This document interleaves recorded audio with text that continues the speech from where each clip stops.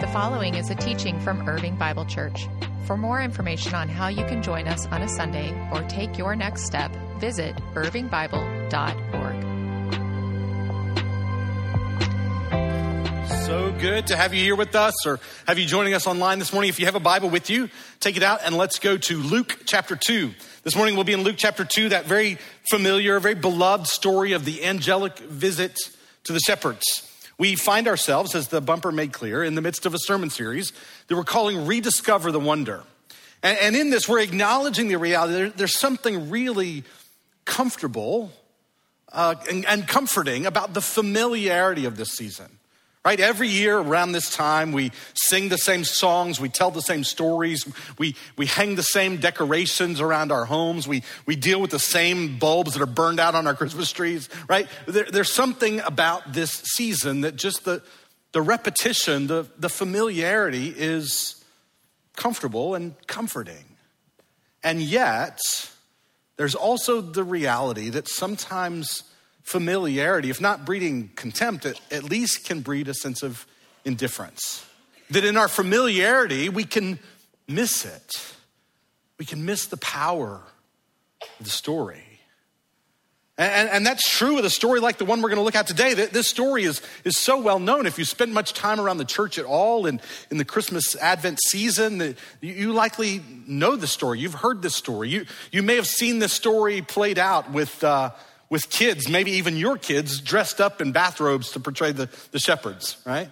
Or maybe you hear the story and it immediately takes you back to that moment that Linus steps forward to remind Charlie Brown and all their friends the true meaning of Christmas. I think even if you're not all that familiar with church, you're probably familiar with this story. And so the question for us is there any wonder left to rediscover? Well, let's take a look and find out.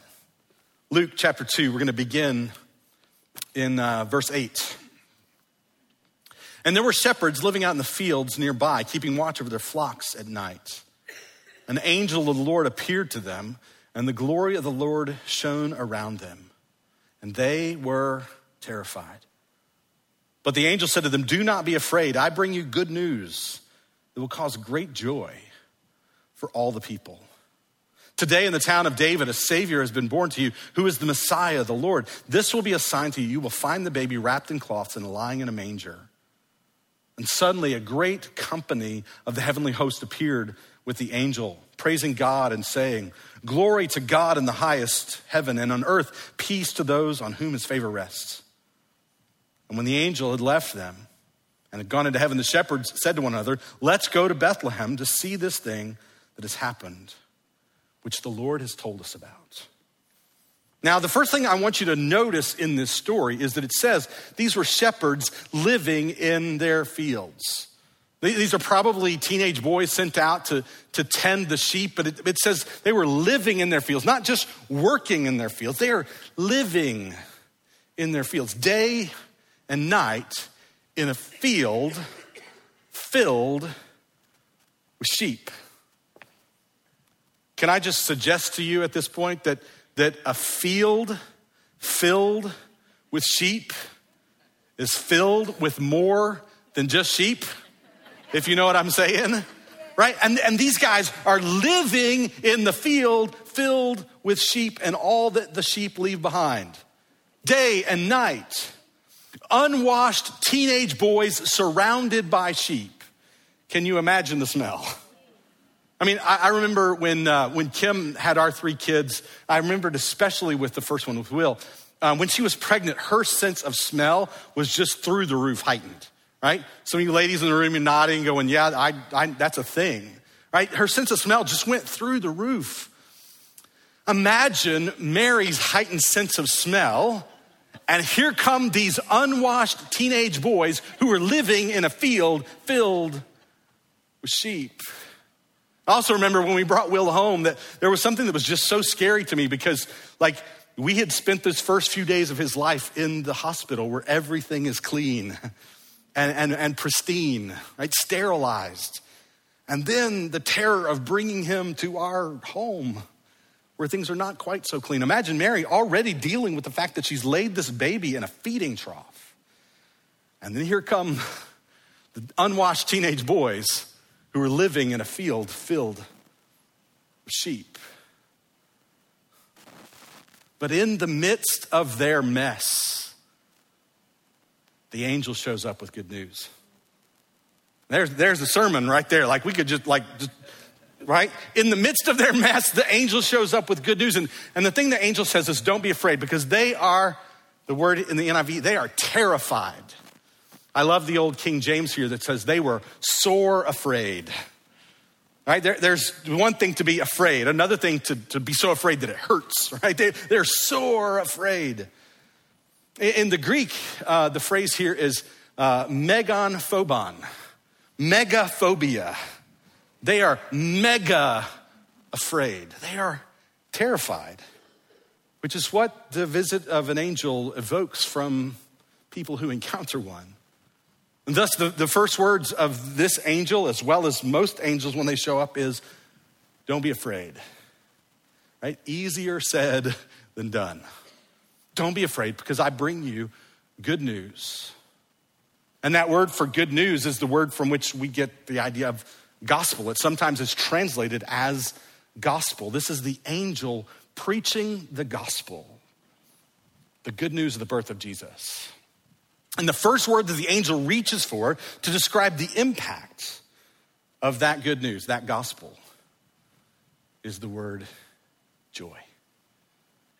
I've come to bring you good news, great joy, even for you in the middle of your mess. And once again, we don't just have joy, we have great joy. In Greek, it's mega joy. You had mega fear. I've come to bring you mega joy. Good news of great joy for all the people. Now, we know in the fullness of God's revelation to us that this good news of the gospel of Jesus is for all people. It's for everybody, everywhere.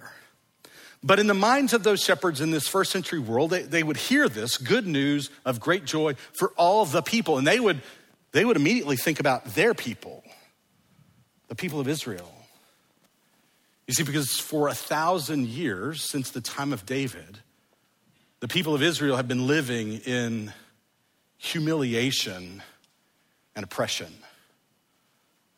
And they would hear some real important resonances that we might forget in the proclamation of the angel. The angel says, for unto you today in the city of David is born a Messiah who is the Lord. Right? They would have heard these words, David, this word Savior, Messiah, and Lord, as really laden with meaning in that first century world. David was that great king 1,000 years earlier who led the people into a time of unprecedented peace and prosperity. So David was always looked to as kind of the paradigmatic king, that there was this longing to get back to the good old David days. And yet, shortly after David's reign, the wheels kind of flew off. Right? Things got really, really bad and then continued to get really, really worse. And so for nearly 1,000 years, the people of God have been living under the boot of one tyrant after another, after another, after another. These people had suffered 1,000 years of humiliation and oppression. And the angel comes with the declaration of good news that will bring great joy to all the people. Good news of a king that's been born that's going to turn this whole thing upside down. The message to the shepherds is good news of great joy for all the people. Now, at this point in the sermon, I think we need to pause and ask, what is joy? Right? If we're looking to the story to try to rediscover the wonder of joy, what do we mean when we use the word joy? Because it's a word that gets thrown around a lot, especially this time of year. It's in decorations and mugs and yard art, but what is joy? And I found myself sort of struggling a bit with that question this week because I reached for words that are sort of near synonyms, but that have their own distinct meaning. So what is joy? Before I offer you a definition, I want to do a little etymology. And I realize that is like the most scintillating sentence that I've ever spoken in a sermon, right? I want to do some etymology. You could take the professor out of the seminary, but you can't take the seminary. In fact, this is what I wrote. Literally, this is what I wrote as I was working on this section in my sermon. Before we get to definition, I want to make an observation about etymology, and then in brackets, insert self-deprecating humor about being a nerdy seminary professor here. But hang with me for a second. The word joy in the original Greek language is the word chara. Very closely associated with that word chara is the Greek word charis, which means grace. There's an intimate connection between joy and grace. You take that word charis and you add the ending to get charism. It's the Greek word for gift. Or you take that word charis and you put a prefix on the front of it, Eucharis, and you get the word for thanksgiving, for gratitude. The word from which we get our word for Eucharist. So there is this intimate connection, a connection between joy and gift and grace and gratitude. It is receiving the gift of grace with gratitude that leads us to joy. So what is joy? Well, I sat with my notebook and just wrote joy is, and then sat there for a little while trying to figure out how would I put it into words. And here's what I came up with. See if this helps. Joy is the abiding sense of satisfaction, founded on the assurance that God is with us, that God is for us, and there will be redemption. Joy is the pervasive sense of well-being produced by gratitude and trust. Joy is the audacious sense of gladness that rests on confidence in God despite the circumstances of life. So joy is abiding, it's pervasive, it's audacious.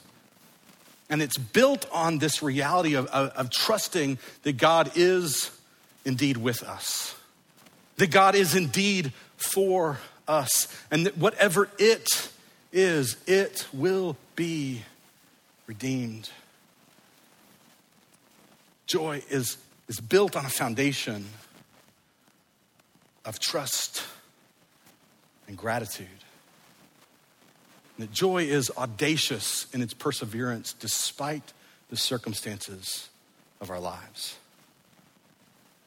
And that's what joy is all about. That's what joy is supposed to be. And yet, as I worked through this message, I had to do a little bit of self-examination. I hate that part of the process, quite frankly.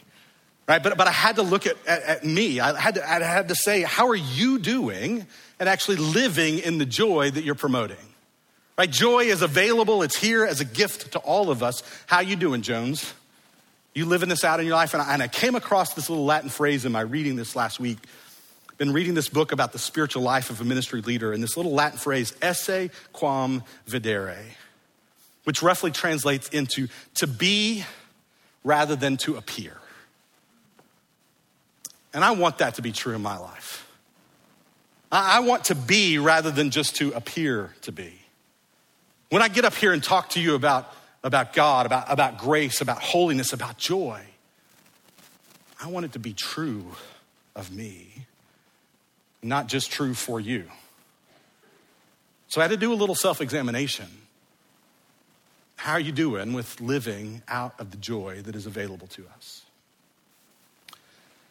And when I asked myself that question, I recognized there are things in my life that tend to rob me of joy, that just suck the joy right out of me. Like that, this joy is here, it's available, it's on offer, and yet there are things in my life that suck the joy right out of me. The mental image that I've had in my head all this week that will maybe connect with about 4 of you is a Minox. Anybody? Right? The year is 1980. Pastor Barry is an 8-year-old kid. And they released into the world the sequel to his favorite movie of all time. They called it The Empire Strikes Back. And little did he know that the sequel to his favorite movie of all time would be even better than the first one. Are you with me? Right? But there's a scene in the story where we're introduced very briefly to these creatures called Minox. It's when the Millennium Falcon has navigated their way into, I can't believe I'm doing this, into this comet field, right? And they've gone down into this cave, and there are these creatures flying around that attach themselves to the side of the ship and suck all the energy out of it. Minox. And I just think about those things in my life that just suck the joy out of my life. Maybe a more generationally appropriate illustration would be Dementors, right? From Harry Potter, that just suck the life right out of you. I think we have things in our lives that are like that, don't we? Things that just suck the joy right out of us. I tried to step back and to identify what those things are for me. And I wonder if maybe some of these might be true for you as well. The first one that I wrote down is unmet expectations. Unmet expectations. Right? The gap that exists between the way things are and the way I thought they would be. Right? The gap that exists between what we're experiencing and what we were expecting. And then when I find myself in that place and I just say, this isn't the way that I thought it was going to be. This isn't the way that I thought it was going to turn out. It just sucks the joy out of me. Maybe there's some of you that find yourself at a place right now. You're just like, this is not where I thought I would be right now. It's not where I thought I would be in my marriage or in my relationships. It's not where I thought I would be with my health, with my job. This just isn't the way that I thought it was going to be. And that gap between our experience and our expectations just has a tendency to kind of suck the joy right out of us.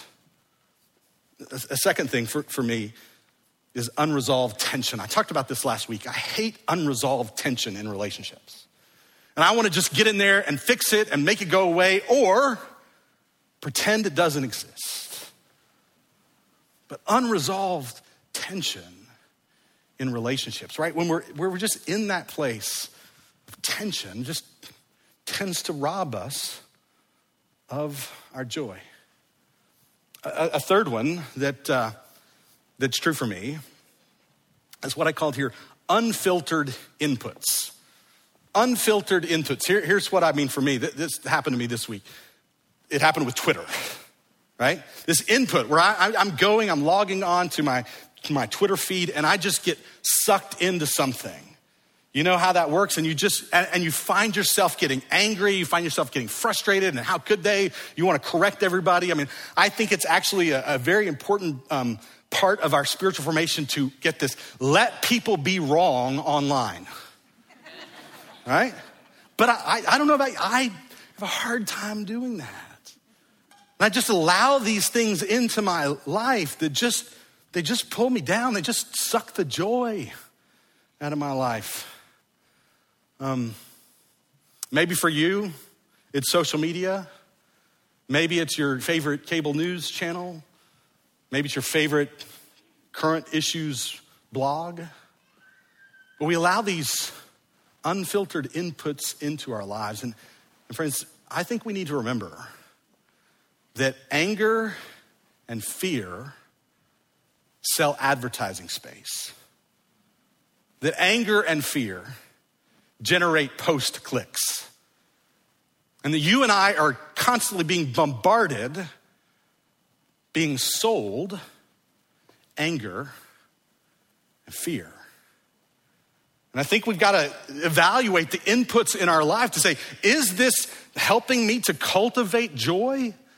Or is this robbing me of the joy that is offered to me in Christ?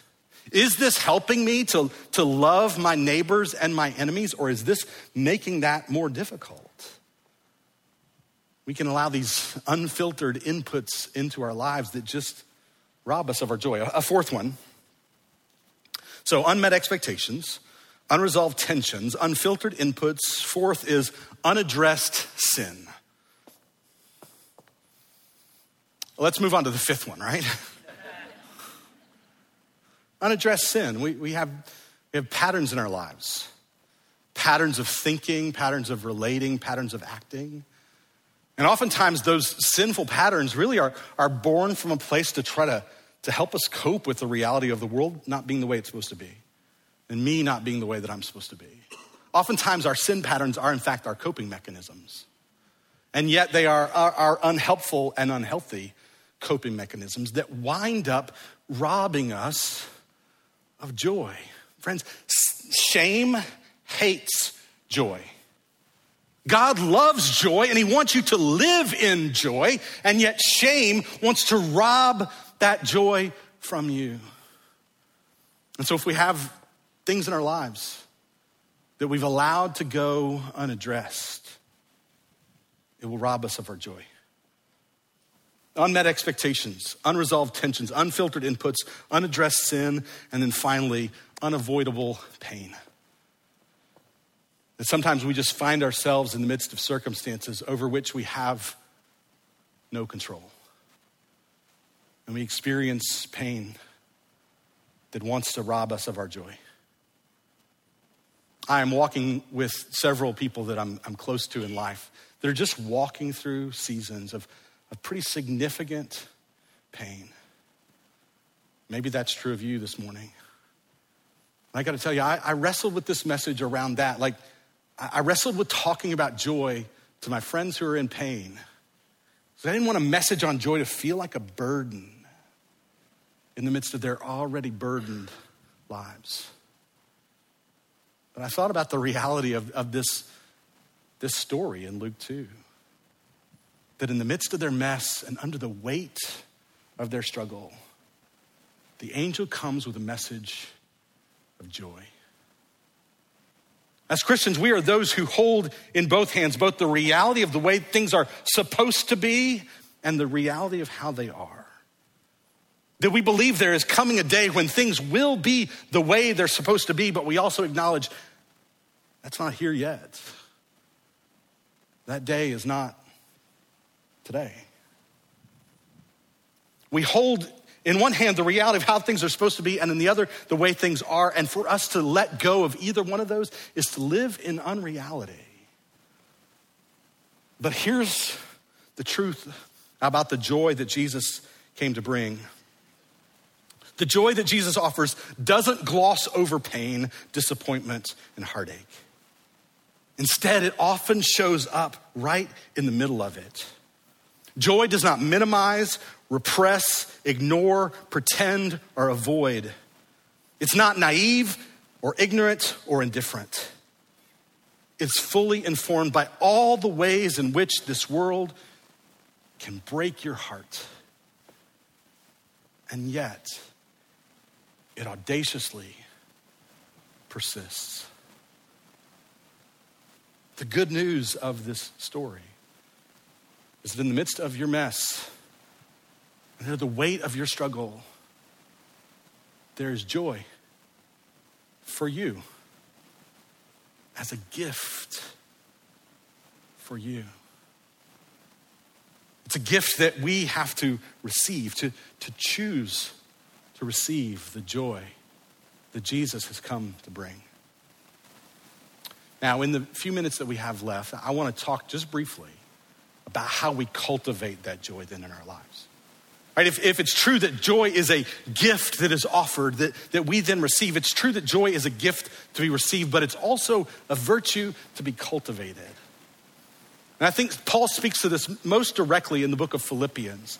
And in Philippians 4, in the space of kind of one long paragraph, Paul gives us not a simple formula for joy, not a 1, 2, 3, 4, and you've got it, right? That if you just do these things, then joy automatically results. But rather, what he gives us is a set of practices by which we cultivate this virtue of joy. Look with me in Philippians chapter 4. Philippians chapter 4, beginning in verse 4. Paul says, rejoice in the Lord always. And the word rejoice is the verbal form of our word for joy. Choose joy. Rejoice in the Lord always. I'll say it again, rejoice. Let your gentleness be evident to all. The Lord is near. Do not be anxious about anything, but in every situation, by prayer and petition. If you've got a pen, underline prayer and petition. With thanksgiving, underline with thanksgiving. Present your requests to God. And the peace of God, which transcends all understanding, will guard your hearts and minds in Christ Jesus. Finally, brothers and sisters, whatever is true, whatever is noble, whatever is right, whatever is pure, whatever is lovely, whatever is admirable, and if anything is excellent or praiseworthy, think about such things. Underline, think about such things. Whatever you have learned or received or heard from me or seen in me, put it into practice. Once again, underline, put it into practice. And the peace of God will be with you. In those four little phrases that I suggested that you underline, we find the practices by which we cultivate the virtue of joy. Not a simple formula, this plus that, and it comes out automatically on the other side, but practices that we engage. I captured those four practices with the verbs to unburden, reorient, imbibe, and embody. Unburden, reorient, imbibe, embody. Unburden your heart before the Lord in everything, he says, by prayer and petition. Right? This is where we bring everything we got inside of us to God. Not as we are, not as we should be, but as we are. In complete honesty, God, this is what's in my heart. Unburden your heart to God. And then reorient yourself to gratitude. That Paul says, with thanksgiving. This is just that reality that as we turn our hearts, our minds towards all the good that God has done for us, that we find joy born from our sense of gratitude. And then third, imbibe the good, the true, and the beautiful. Paul lists all these things and says, think about these kinds of things. Fill your mind, right? Filter those inputs that might rob your joy and fill your mind with those things that bring you joy. And then finally, embody the way. Paul says, whatever you've seen or heard in me, in my life, in my teaching, put it in practice. Embody the way of Jesus, which is fundamentally the way of self-giving love. And as you do, you will cultivate the virtue of joy. Friends, is there any wonder left in this old familiar story? Maybe the wonder for you this morning is just hearing the message of that angel to those shepherds. In the middle of your mess and under the weight of your struggle, there is joy for you as a gift for you. Thank you for listening to this teaching from Irving Bible Church. For more information on how to join us on a Sunday or take your next step, visit irvingbible.org.